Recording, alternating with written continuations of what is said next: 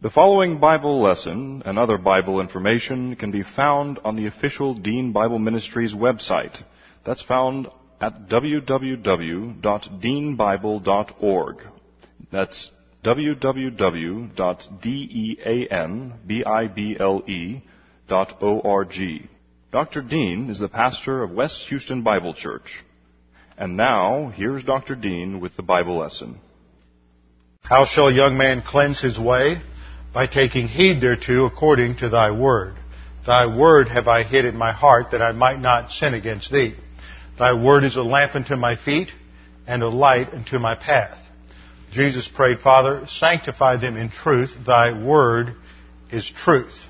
For the word of God is alive and powerful, sharper than any two-edged sword, piercing even to the dividing asunder the soul and the spirit, and the joints from the marrow, and is a discerner of the thoughts and intents of the heart.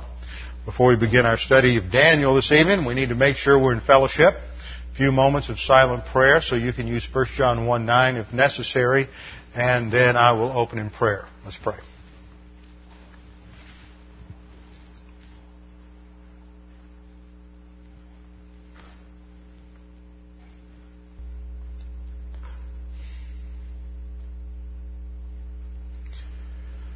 Father, we do thank you that we can come to you in prayer, that we have immediate access because Jesus Christ paid the penalty for all of our sins on the cross. Because all of our sins are paid for in full, there is nothing that stands between us, and each one of us has our own priesthood. Father, we thank you that we have your word, that your word indeed illuminates our thinking, tells us how to think, informs us of the frame of reference for being able to evaluate all things in life, and that your word is both inerrant and sufficient. Now, Father, as we continue our study of Daniel, we pray that we might be challenged by the things that we study as we see the stand of this young man and his friends in this purely pagan environment. We pray that we might be willing to stand up to the example that he has provided for us and apply these things in our own life. We pray this in Christ's name. Amen. We are still engaged in our opening section of Daniel. Last time we began to examine the historical background to the book. We looked first at the background of Israel, that Israel had established a monarchy with Saul in approximately 1050 BC. That united kingdom continued under his successor David and David's son Solomon. When Solomon died in 931 BC, he was succeeded by his son Rehoboam, but Rehoboam would not listen to the counsel of the older wise men. He went with the crazy counsel of the arrogant young men and wanted to increase taxation on the people. Somehow has a modern ring to it. And when he increased taxation on the people, there was a tax revolt. And the northern 10 tribes separated themselves from the southern 2 tribes, and that began the period of the divided monarchy. The northern kingdom never had divine authorization to separate. When Jeroboam, the king in the north, established that nation, he understood the importance of having their own religion. And so what he did in contradiction and in violation of the Mosaic Law was to establish his own religion in the north, and every king followed in his idolatrous footsteps, so that God finally had to discipline the nation and take them out under the 5th cycle of discipline in 722 BC. Last time we studied the 5 stages of divine discipline. The 5 cycles of discipline is outlined in Leviticus chapter 26, that God was going to take the nation Israel through 5 successive stages of discipline if they violated the Mosaic covenant and were disobedient to Him. That applies only to Israel as a covenant nation. Israel is a covenant nation. The other nations, for example, during this era in time, known as the times of the Gentiles, God has client nations, different Gentile nations, that are characterized by not being anti-Semitic, by being supporters of the Jews, so there can be a haven for Jews during the times of the Gentiles, as well as being a place where there are a certain number of believers who have freedom of worship, or at least a modicum of freedom, and can also be a base for missionary activity. We call these client nations. There's a difference between Gentile client nations and Israel as a covenant nation, because God has not entered into a literal covenant with any other nation in history other than Israel. So what pertains to Israel alone in terms of strict interpretation and strict application. However, the trends that we see in the cycles of discipline do pertain and can be witnessed throughout history in the lives of other nations. But strictly speaking per se, the 5 cycles of discipline don't apply to anybody else. The 5 cycles of discipline, as outlined in Leviticus 26, Deuteronomy 28, are part of a document called the Mosaic Covenant. And we spent a lot of time going through covenants and dispensations. And in that we saw that a covenant is a single piece of literature, just like the Constitution of the United States. And the Constitution of the United States, while there may be similarities with British law, maybe similarities with Canadian law, applies only to the U.S. It doesn't apply to any other nation. You can't go in and take one section out of it and make it just as applicable to another nation as it is to the U.S. That violates the integrity of the document. So Leviticus 26, Deuteronomy 28 do not apply to the U.S. The 5 cycles of discipline are only for a covenant nation, not for a client nation. But the trends, the patterns are similar. If a nation that has once known the grace of God goes into rebellion, idolatry, negative volition, then God will take them through certain types of discipline, both related to economic recession and military defeat. So the kingdom of Israel was divided into a northern kingdom and southern kingdom. Northern kingdom went out in divine discipline, the 5th cycle of discipline, in 722 BC when the Assyrian army came in. The southern kingdom went out in 586 BC, but that was foreshadowed. There was a period of warning from 605 on when the nation was under the 4th cycle of discipline. And during that time, from 605 to 586, the nation went through 3 invasions by the Babylonians. Now that brought in the second part of the background. You have to understand 2 historical frame of references to understand Daniel. One is the Jewish background, divine discipline on Israel. They were taken out of the land in 586, 70 years of Babylonian captivity before they were returned to the land. The other aspect is the rise of Babylon. Babylon was a non-existing empire until an Assyrian general who came out of nowhere by the name of Nabopolassar. He was a mercenary general working for the Assyrians. He was probably some Chaldean by background, although even that is debated in the literature.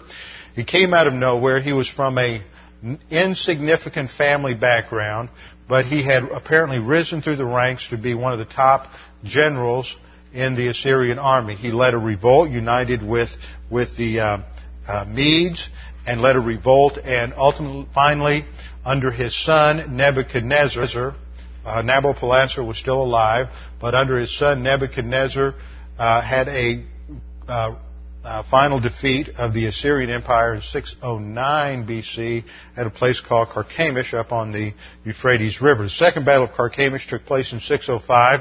There the Assyrians were allied with the Egyptians in one final last-ditch effort to stave off the Babylonians, or the Chaldeans as they're more correctly known.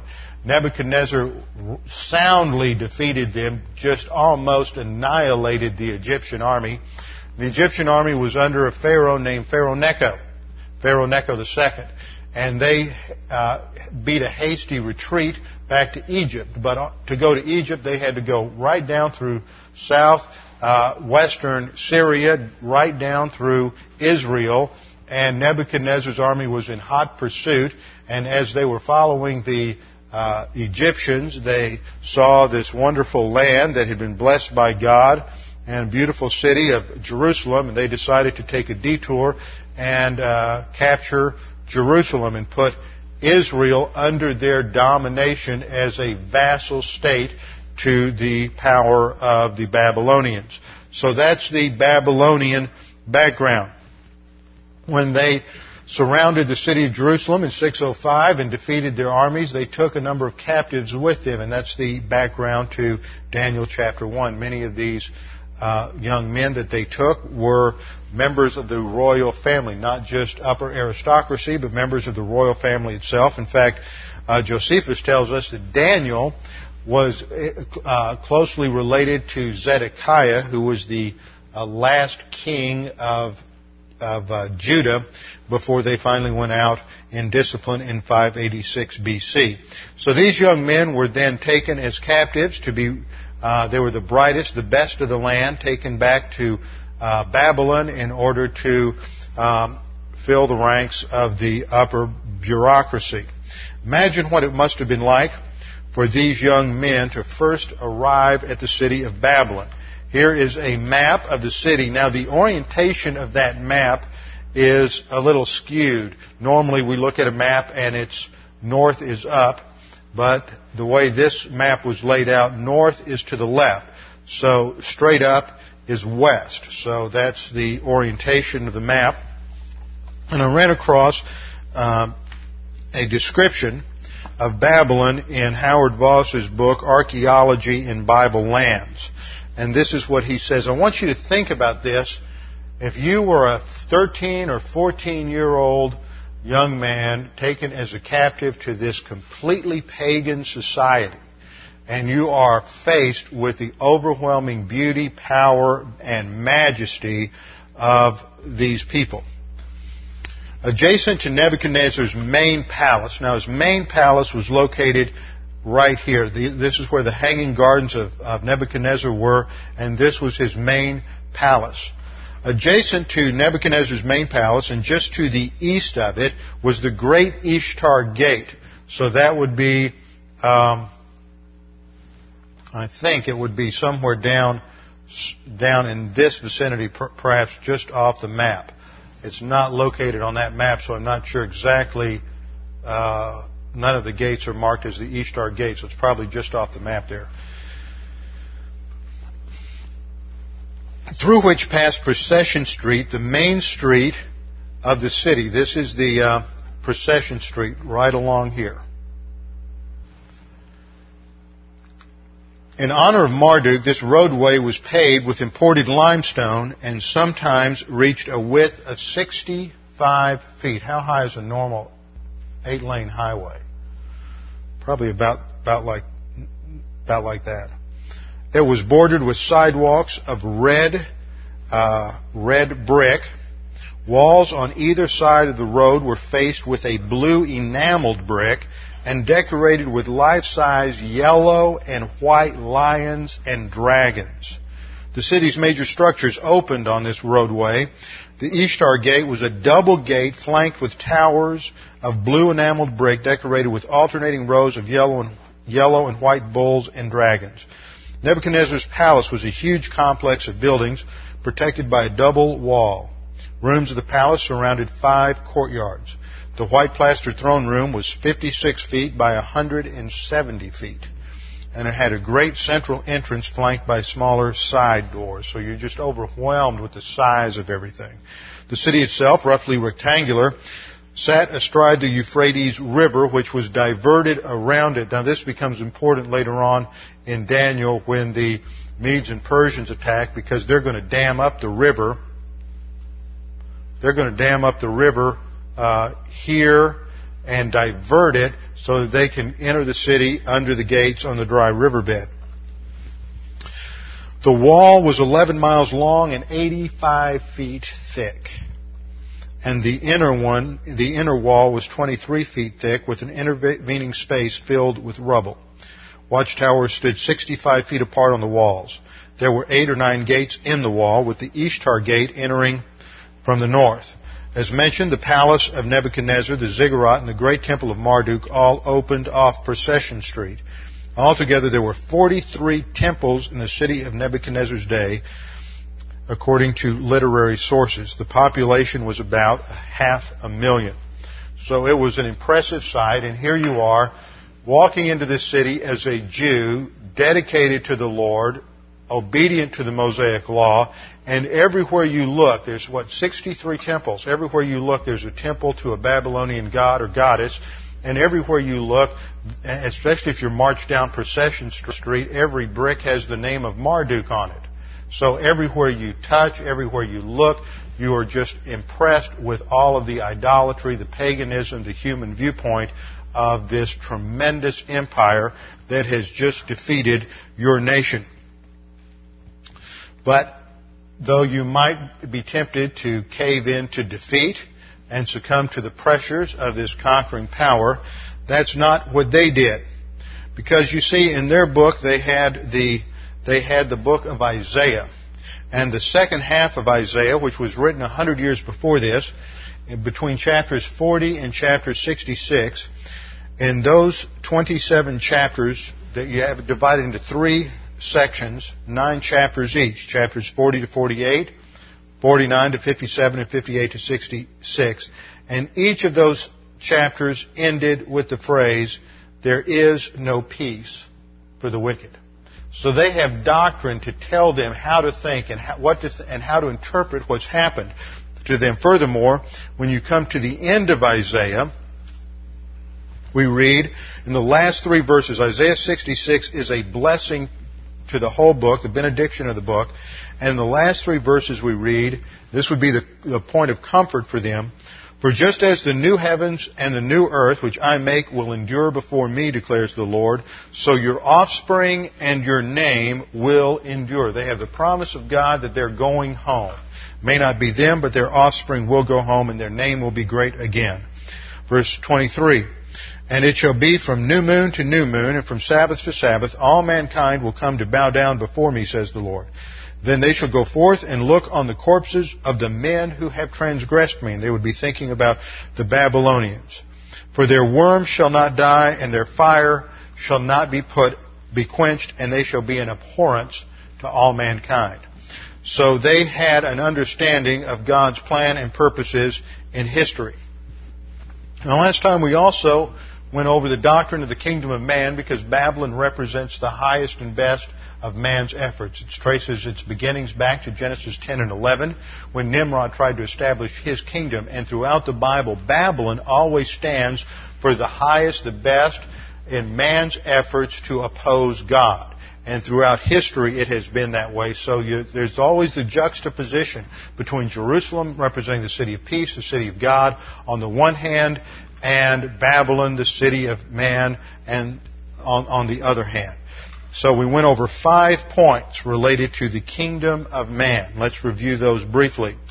Point number 1 was the promise of the kingdom of man. There is always a promise. Man promises the best, promises peace, promises security, promises happiness.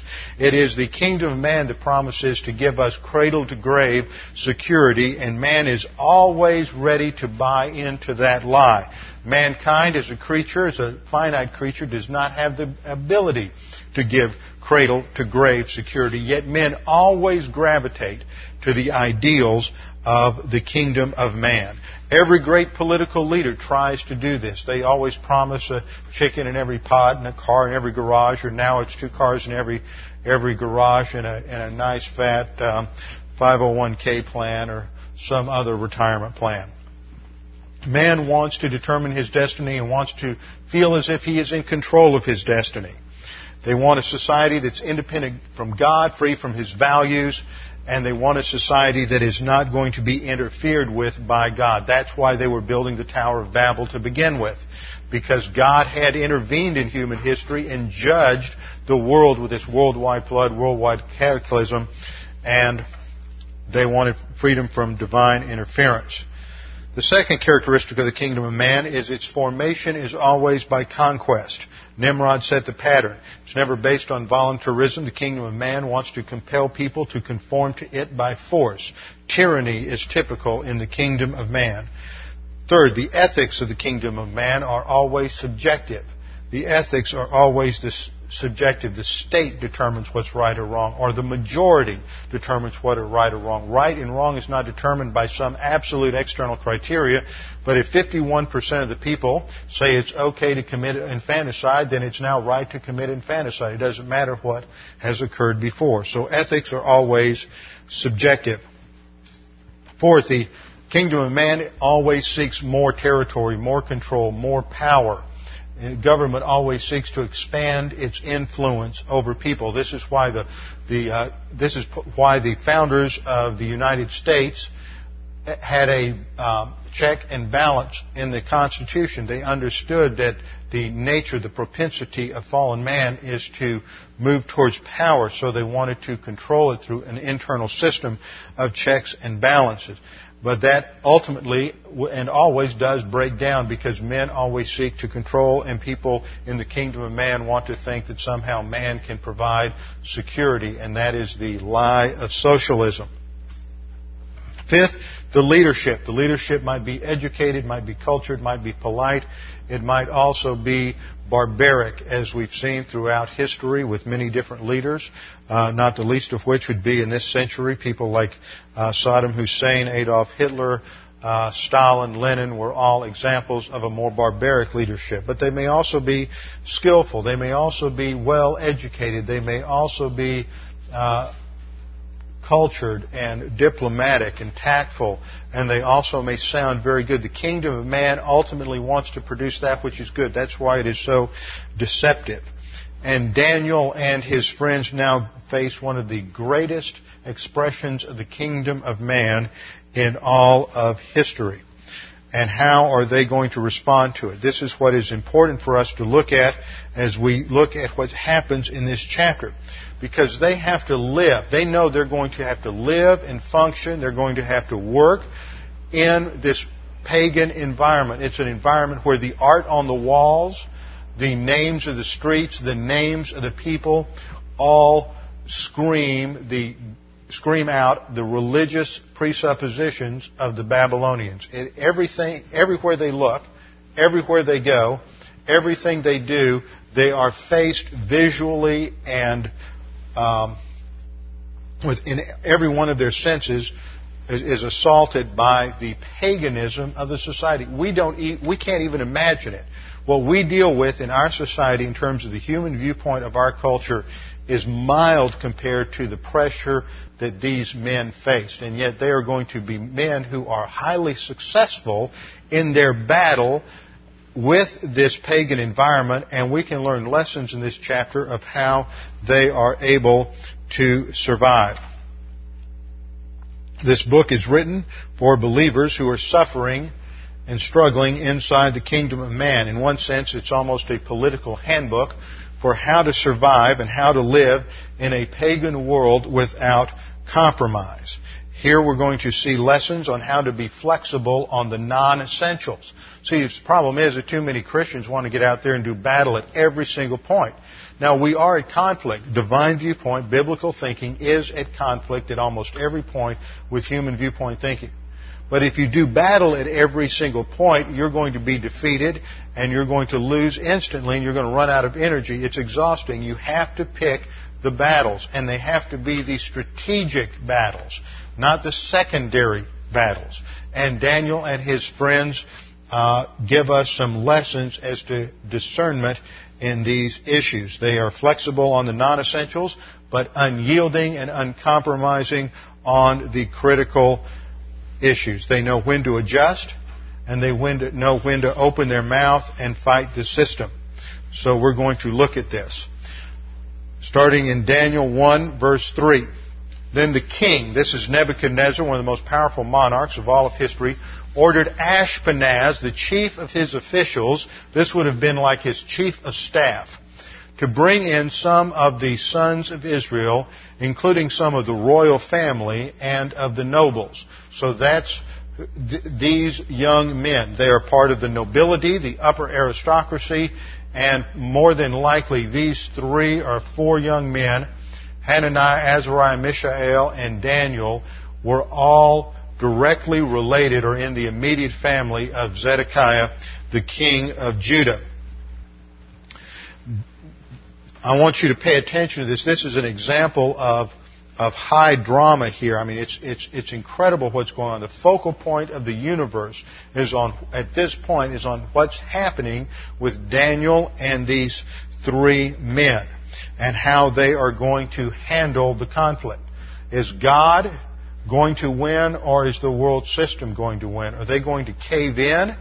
Or is their inner resolve and inner strength from Bible doctrine going to be more substantive than all the pressure that the human viewpoint, kingdom of man, can bring against them? Or are they going to stand fast? Are they going to be compromised by external pressure?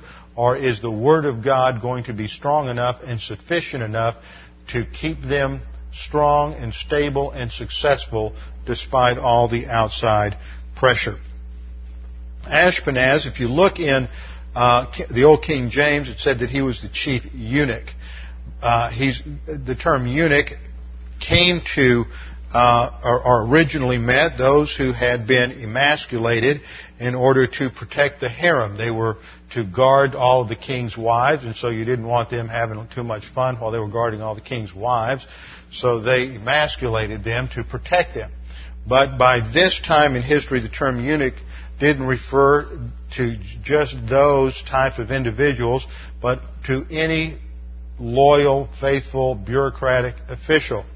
So that it is not restricted to just someone who has been emasculated. The term in Hebrew here is saris, and it is the same word that is used to describe Potiphar in Genesis 37:6. And Potiphar, of course, was married. It was his wife who accused Joseph of seeking to rape her. So he was married, which would indicate that he was not an actual eunuch. So this is more of a technical term for a high government official. And so the New American Standard actually translates it the chief of his officials. To bring in some of the sons of Israel. These were the royal family of the king's seed, the king's family. And they are brought into him. Now doesn't just happen. This isn't a chance event in history. But this relates to the fulfillment of a prophecy that occurred in Isaiah chapter 39, verses 6 and 7. This is during the days of Hezekiah. And Hezekiah had done something extremely foolish. He had been visited by some of the high officials of Babylon and of the Assyrian Empire. And they came to Jerusalem, and Hezekiah was a little proud of all that they had at the temple and all of the gold furniture and the wealth that they had amassed over the years. So he took these visiting officials in for a little grand tour of the temple treasury. Of course, the word got back to Babylon and to Assyria of all the wonderful treasures that were in the temple in Jerusalem. And that was left on record in Babylon. So as soon as Nebuchadnezzar came, he knew of all the gold and the jewels that were in the temple, and so he carted all of that back to Babylon with him to melt it down. Now that was 200 years earlier, and because Hezekiah was so foolish, God warned him through Isaiah. Isaiah 39:6, "Behold, the days are coming when all that is in your house and all that your fathers had laid up in store to this day shall be carried to Babylon." Notice the specificity of the prophecy 200 years earlier. "Nothing shall be left," nothing was left. "And some of your sons who shall issue from you, whom you shall beget, shall be taken away, and they shall become officials in the palace of the king of Babylon." Now I want you to think about Daniel and Azariah, Mishael and Hananiah. And they're sitting there, and they're descendants of the king, and they know doctrine, and they know Isaiah 39. They have a promise that no matter what happens, they're going to be officials in the palace of the king. God said it to Isaiah 200 years earlier. So they're going to be able to operate on the faith rest drill by claiming that as a promise. And they know that no matter what happens, if they take their stand for doctrine, God's going to protect them. And what we see throughout this whole thing is how God is using prepared believers. What prepared them was their parents.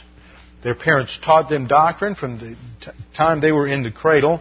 And so they were prepared to withstand the onslaught of the kingdom of God, of the kingdom of man. You see, that is the role of parents, is to train, to indoctrinate, your children with your values, with the values of Scripture, so that when they're out from your presence, they think biblically. Of course, that presupposes that you've learned to think biblically. That's the challenge to parents.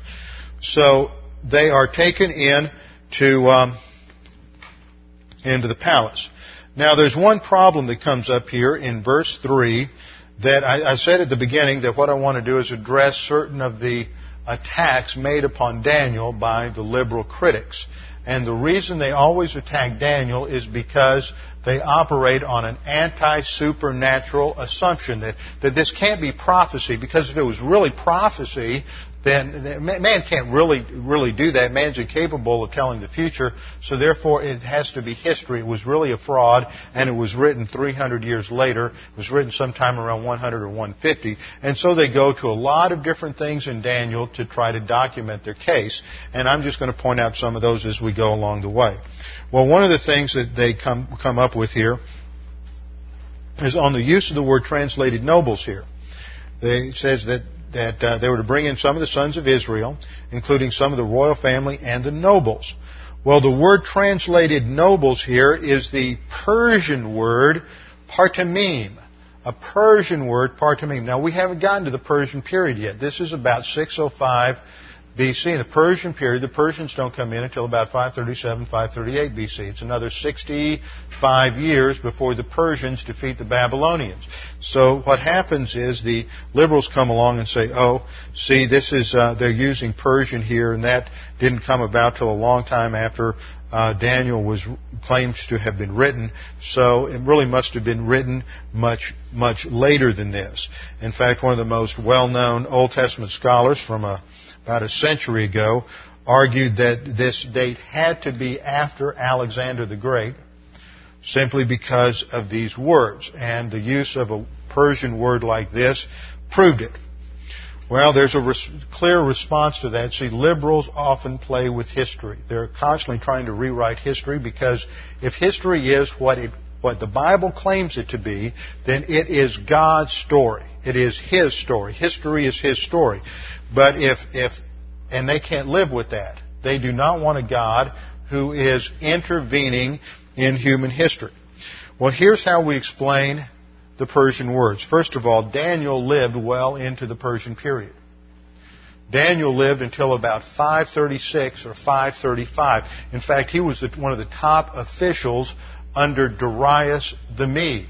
And the Medes were united with the Persians. So it is clear that Daniel was familiar with this terminology and spoke Old Persian, and spoke it well. And so he would have updated the vocabulary of the book when he wrote it so that it would be understandable to those who lived after the Persian period. Of the approximately 20 Persian words that are found in Daniel, about 20, almost all of these are of officials and government officers. In fact, 9 of the 19 of these words, 9 of the 19 words used here, there are 19 Persian words used here, 9 of them are found only in early literature. So what this tells us is that the Persian expressions don't indicate a late date for Daniel, which the liberal contends, but the Persian expressions actually validate the biblical claim that the Bible has that Daniel has a very early date. Furthermore, this is an old Persian word. It's not a Middle Persian word. So if Daniel was written in 150, like the liberals say, then the Jews who lived at 150 BC would not have known. There was nobody alive at that time who spoke Old Persian. It was a dead language by 150. So the fact that it's Old Persian indicates that it had to have been written by somebody who lived at least in the 4th or 5th century BC. That's the problem with most of the liberal claims, is they don't actually hold water once you evaluate them on the basis of truth. Daniel 1:4 goes on to tell us that these were youths, that the word there is yeladim in the Hebrew, which can indicate anyone up to the age of about 14. So they could have been 12, 13, but not more than 14 years of age. We don't know exactly how old they were. They were youths in whom there was no defect. See, the Persians were like the Greeks. They wanted to have beautiful people operating in their courts. They wanted those who looked good physically. The word no defects is from the Hebrew ma'um, which means no physical blemish. They chose them on the basis of their physical attractiveness. These men were all looked good. They were handsome, rugged-looking men, but they were attractive. Next it says they were good-looking, showing intelligence in every branch of wisdom. Showing intelligence here is a hiphil participle of the verb shakal, which means to understand, to comprehend, to have insight. It is a synonym for the Hebrew word bin, B-I-N. The Hebrew word bin has to do with discernment, to decide between two options. But shakal has a more significant meaning. It indicates an ability to think critically. It indicates an ability to reason through a complex arrangement of ideas in order to solve the problems in a wise and judicious manner. The bottom line is they had some sort of IQ test, and they evaluated these men, and they were at the very top of the ranks. These were some of the smartest, most intelligent people produced in Israel. Furthermore, they were endowed with understanding. That's the Hebrew word chokhmah, which means skill. It's not just knowledge. See, we have a problem today. We have information overload. Some people think that they have a lot of information, that they're smart. Well, information isn't knowledge, and knowledge isn't wisdom. That's one of the problems that I see with so many of the computer programs that are available today for Bible study. I have a program on my computer, and I have at least 500 books on this computer with an incredible search engine, and it allows me to do in 2 or 3 hours of Bible study what I could never do in 2 or 3 weeks of research at a library like the Dallas Seminary Library when I was a student in seminary 25 years ago. I mean, it's an awesome tool. Exegetes, parses every verb, tells you what they are. Looks in 2 seconds I can read or open up 5 different dictionaries and read all the different definitions. It's an incredible amount of information, but the problem is that you have to know how to use that information. And that only comes from theological training. Just because it's written in a book doesn't make it so. For example, one of the most well-known and most used resources for Greek studies is a book called the Theological Dictionary of the New Testament, edited by Gerhard Kittel. But that was originally a work written in German.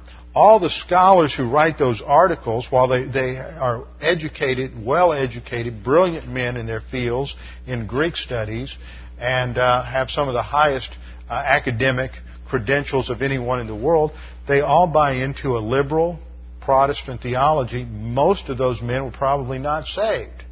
Therefore, they really didn't understand the spiritual dimension of what they're writing about. So while they come up with a lot of good information, you can't just read the article and just because they say a word means such and so doesn't mean it does. Now you have to have the skill and ability to go in and look at their sources and to be able to research their sources and evaluate their opinions. But they give you good information. But if you don't have a seminary degree and the ability to do that, then you might just read it and say, oh, well, Kittel says that's true, and then just quote it as if it's true. You have to have critical thinking skills. And the problem today is that anybody can go out and buy all of this software as I have, and there are many pastors who have all of this stuff, and many lay people have a lot of this stuff on their computers, but they don't know how to properly use it. Never mistake information or an academic degree for someone who has real knowledge or wisdom. They're different.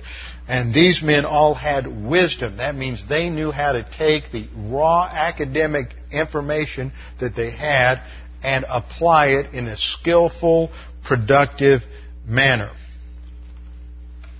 So these are youths in whom there was no defect. good-looking, showing intelligence in every branch of wisdom, endowed with understanding and discerning knowledge, and who had ability for serving in the king's court. So they had a diplomatic ability as well. It's very tough if you're working for an organization where the people at the top are never wrong and are almost viewed as if they're gods. You have to have a high degree of humility and diplomacy in order to operate in that environment, because if you make a wrong step, well, it'll probably be the last mistake you make. You'll either lose your job or, in their case, lose your life. So they had the ability to function and to serve in the king's court. Now, we know from what Plato tells us about the operation of the Babylonians that the standard age for developing their training was at 14. So that's probably about the age of these men. They were then given a 3-year course of training to prepare them for government service. And this was an intense period of training.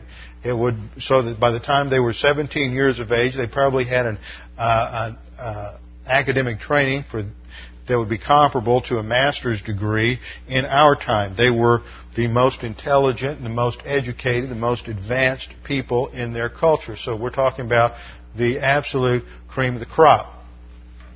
Now, and Daniel 1:5 then says, and the king, the end of verse 4, we read that he, that is the king Nebuchadnezzar, ordered him, Ashpenaz, to teach them the literature and language of the Chaldeans. So they had to learn to think in Babylonian. Now, as soon as you start teaching somebody your culture, you're going to be teaching them religious concepts and a lot of other things that are embedded in the literature and the language. What they want to do is completely brainwash these captives so that they're going to try to wipe away every vestige of their background as possible and completely retrain and re-educate them to think, live, and act as Chaldeans. Now, that's going to begin with their diet. Verse 5, and the king appointed for them a daily ration. It wasn't Ashpenaz. It wasn't some other court official. It's Nebuchadnezzar himself. He is intimately involved in their curriculum.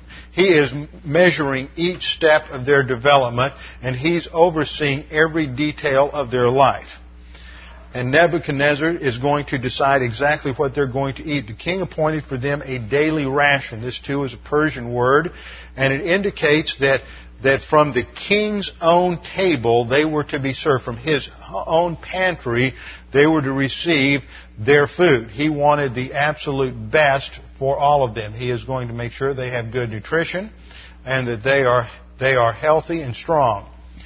The king appointed for them a daily ration from the king's choice food and from the wine which he drank, and appointed that they should be educated 3 years, at the end of which they were to enter the king's personal service. Now, the food and the wine that the king had was first taken to the temple, to Marduk, or the temple of Bel, or one of the other temples, Ishtar, and was dedicated to the god and sanctified to Ishtar or to Marduk or to Bel or one of the other gods. So there is a religious undertone to the diet. So part of what is happening here is they're not only being re-educated, but they're going to be retrained to think in terms of the religion of the Babylonians. Now, in the course of study that they would go through, these men were going to study Babylonian philosophy and religion. They would study magic. They would study astrology, science, and medicine. They had to do all of this in the language of the Babylonians, which was a form of probably an early northeastern Arabian dialect, maybe with a mix of an early Aramaic. And they wrote with an Akkadian cuneiform, which was done by taking soft clay and you had little wedges, and you would make your symbols with the wedges. And so they had to learn how to read that, and they couldn't take their laptops home and do their reading on their computer at home or take their textbooks home. They'd have stacks of clay tablets, and they would have to master all of the information there. So they had to first learn how to read and write in the Babylonian language and the cuneiform alphabet, and then they had to learn this whole curriculum. Now, I want you to think about that. They're studying magic. They're studying the mythology of the day. They're studying all the religious systems of the Babylonians. They're studying a lot of stuff they don't agree with. So it would be real easy for them to start having some kind of a conflict or challenging their professors. It's not any different today. If you're going to college somewhere, you're going to be in a classroom where you're going to be taught a lot of things from a postmodern perspective. You'll be taught things from an evolutionary perspective. You'll be taught things perhaps from a liberal socialist perspective, all of which you know to be wrong. But that doesn't mean you go to battle every time the professor opens his mouth with something you disagree with. Pick and choose your battlefield, just like they did. Imagine these young men being re-educated in Babylonian mythology. Yet they sat there. They had respect for authority. We see that from every time they come into conflict. They show respect for authority. They're never antagonistic. They never operate on arrogance. But they pick and choose their battles. So what we learn from this is that it is possible to survive and succeed in a human viewpoint education system. Sometimes you have to be wise as serpents and as crafty as doves. And that's what Jesus said. Sometimes today it's very difficult. I know of cases where men have wanted to pursue PhDs in geology, paleontology, biology, and they have had to, during that time, and they were creationists, and they're going to schools that are deeply committed to a Darwinian evolution, so they can't let it be known that they're creationists, because if they do, their funds will dry up, their scholarships will dry up, their teaching fellowships will disappear, and they won't be allowed to complete their degrees. So I know of cases where they've had to publish scholarly creationist articles under pseudonyms in order not to blow their cover. But they go through and they are successful. It's possible to succeed in a human viewpoint education system. 1 Corinthians 10:13 tells us that we'll never be tested beyond what we are able, but God will, with the test, make a way to escape that we may be able to bear it. God is the one who is in control, and we have to be just like Daniel and his friends and trust God no matter what that pressure is or how extreme that pressure becomes. You continue to trust doctrine and do what's right, and you'll see how God operates behind the scenes in protection. God always uses prepared believers. When we look at what Daniel and these men went through, it should remind us also of Joseph. Joseph was another believer in the Old Testament who operated all on his own in the pagan environment of the palace of Pharaoh in Egypt. And he was successful and rose to the second highest position in the land. Moses also did the same thing. He had to operate in a pagan environment, and he was successful. We will never face the kind of pressure from the pagan system around us that these men faced. We won't even come close. I dare say not one of us will experience 10% of the kind of pressure to conform to a pagan way of thinking that those men faced. If God sustained them, they can sustain us. The key for all those men was in their early years. That's the second observation. Moses' mother was appointed his nurse, and she probably taught him doctrine from the time he got out of diapers. Joseph learned doctrine from his father, Jacob. It was the influence of those parents inculcating doctrine in them at every opportunity that gave them the foundation so that they could succeed when they became adults. Third observation, human viewpoint education has a lot of truth in it, and we can benefit from that truth. You can not only learn positive things from some of the things that are taught in a human viewpoint education, but you can learn a lot about how pagans think in a negative way. Learn how they think. Learn the problems. Be able to spot the weaknesses in their arguments. That doesn't mean you have to debate them in class. But you can learn their weaknesses. Daniel learned to write. He learned his administrative skills. He learned to rule the nation. He learned the skills he used to be a successful witness for the Lord later on in the midst of a pagan education system. Fourth observation. Human viewpoint always seeks to indoctrinate man in the thinking of the kingdom of man. Human viewpoint always seeks to indoctrinate man in the thinking of the kingdom of man. So if you think that your kids are getting a neutral education, then you are incredibly deceived. From the minute your kids go to nursery school or kindergarten, they are being indoctrinated in human viewpoint methodology and human viewpoint philosophy, and it's your responsibility to know what that is and to counteract it with doctrine. Not by taking them to a church where doctrine's taught, but it's your responsibility as a parent to counteract that, to know what they're being taught in the classroom and to be teaching them. And that means you need to lay that foundation before they ever leave the home to go into that environment. This is the challenge for believers. And it's amazing how we can learn, even in a pagan environment, even in a negative environment, we can learn many things and turn it for our own advantage. This was a common practice in the early church. John Milton, in his book, Areopagitica, wrote, Paul thought it no defilement to insert into Holy Scripture the sentences of 3 Greek poets. See, he was well educated. He knew what the Greeks were thinking. He understood the pagan literature. He knew who their favorite writers were, and he used it against them. Paul thought it no defilement to insert into Holy Scripture the sentences of 3 Greek poets, and one of them a tragedian. The question was notwithstanding sometimes controverted among the primitive doctors, that means the early teachers in the church, but with great odds on that side which affirmed it both lawful and profitable.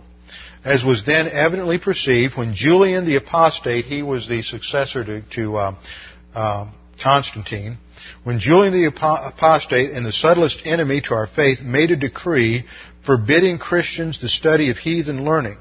For, said he, they wound us with our own weapons, and with our own arts and sciences they overcome us. So in the 5th century A.D., the Christians went to the pagan schools, mastered the teaching, and used it to defeat the thinking of the pagans surrounding them. So doctrine makes a difference. Now, Daniel and his friends could have challenged them on many different levels, but they could have challenged them on their name change. See, the indoctrination, brainwashing technique that Nebuchadnezzar used was to come along and change their names, to change their identities. Daniel 1:6 we read, among them from the sons of Judah were Daniel, Hananiah, Mishael, and Azariah. Now these aren't simple names. You know, so often when Americans pick names, all they ever do is just say, oh, I like the name Joe, or that was a family name, Williams, so that's what I'm going to name my kid. But the Jews picked names that had significance, and often the suffixes on the names, like you see the EL at the end of Daniel, that is a reference to God, from Elohim, El, God. The AH at the end of Hananiah and Azariah is the first syllable in the name of God, Yahweh. The last syllable in Mishael is from Elohim. These were names that testified to their relationship to God. And so that won't do as far as Nebuchadnezzar is concerned. They can't have any loyalties other than to the kingdom of man, his state, and the gods that he's created. So we're going to have to rename them. Well, first of all, let's look at what these names do mean. Daniel, or Dan-el, means God is judge, or God is my judge. The I there is a first-person singular suffix in the Hebrew, so it might mean God is my judge, or sometimes the I is just inserted to give it a smoothness, so it probably means just Dan-el, God is judge. Hananiah, Yah refers to God, so it means Yah is gracious, from Hanan, to be gracious, to be kind. God is gracious. Yah is gracious. Mishael.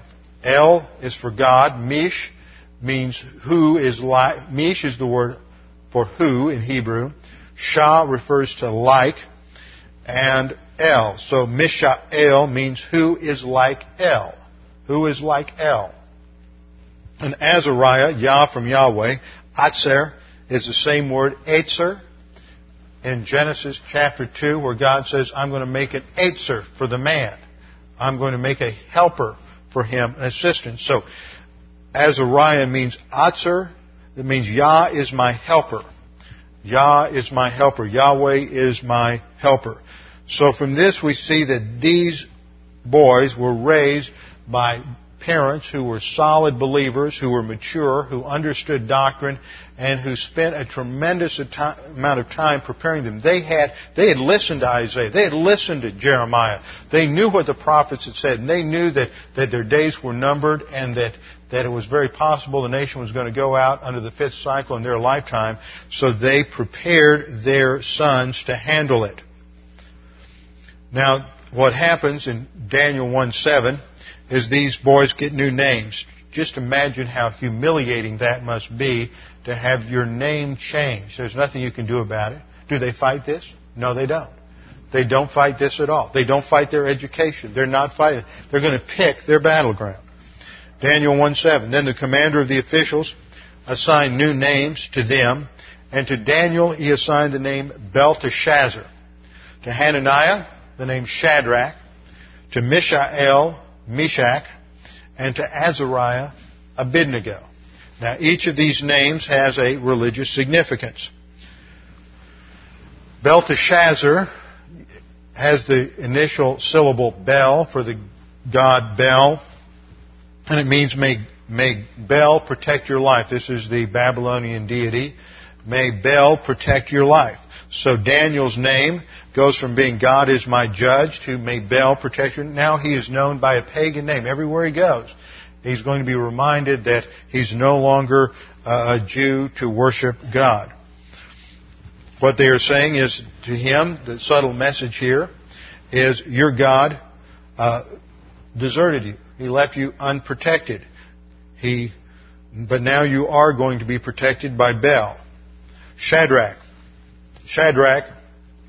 is based on the Babylonian word Sudur Aku. That's how the basic breakdown probably. Sudur Aku, which means the suffix is Aku, a reference to the moon god. So the name would mean at the command of Aku. At the command of Aku. So he is no longer reminding people that God is gracious, but that he is at the command or under the authority of the moon god Aku. Meshach now means who is Aku. The ACH is the same moon god. Meshach meaning who is Aku, that he is the great one. And then Abednego. Nego is really a corruption of the Babylonian word Nebo, one of the gods, and it means I am the slave of Nebo. I am the slave of Nebo, rather than being God is my helper. So their testimony, the testimony of their names is being changed. Their identity is, they're seeking to change their identity, and they are seeking to completely re-educate them. This is always the battle between the kingdom of man and the kingdom of God. It's always the battle between paganism and biblical thinking. And the only way that we can protect ourselves is by being inculcated in doctrine. That's why I emphasize the fact that it's not just enough to be in church an hour a week or 2 hours a week, but we need it over and over again, constantly being reminded of God's grace, of God's sufficiency, of the work that Christ did on the cross for us, that salvation is by no other name under heaven except for Jesus Christ, that in Christ we have been blessed with all the spiritual blessings, and that God has provided everything for us to handle any situation and any problem. And Daniel understands this. And so in Daniel chapter 1 verse 8, he's going to make a decision. He's going to decide how he's going to confront the system. And this emphasizes his volition here. He's thinking. He's constantly being bombarded. But now he's going to make a decision, and he's going to stand his ground over the dietary issue. And it's not just because of diet, but because God has specifically revealed what diet they're supposed to follow. This diet is a diet that is based on a religious assumption, and so he's going to make a stand not on a gray area, but on a clear statement of God. See, too many Christians get out there and they want to do battle with somebody over some issue that is not a black and white statement in the Scripture. But Daniel's going to stake his ground on something that's a black and white statement in the Scriptures, and we're going to see how he did that and the dynamics of that confrontation when we come back next time. We're going to learn some strategy, how to operate, how to think when we're in when the enemy's in the enemy environment and we are being oppressed from all sides through human viewpoint thinking, with our heads bowed and our eyes closed. Father, we thank you for this opportunity to study your word, the challenge and the witness of these men and how they used doctrine, how they used the things they could within the system, how they were flexible on the non-essentials and inflexible on the essentials. That they give us an example of reliance upon grace and of trusting you, trusting the promises they knew to be true from the prophets in Isaiah. And Father, we pray that we would be willing to respond and live up to their example. We pray these things now in Christ's name. Amen.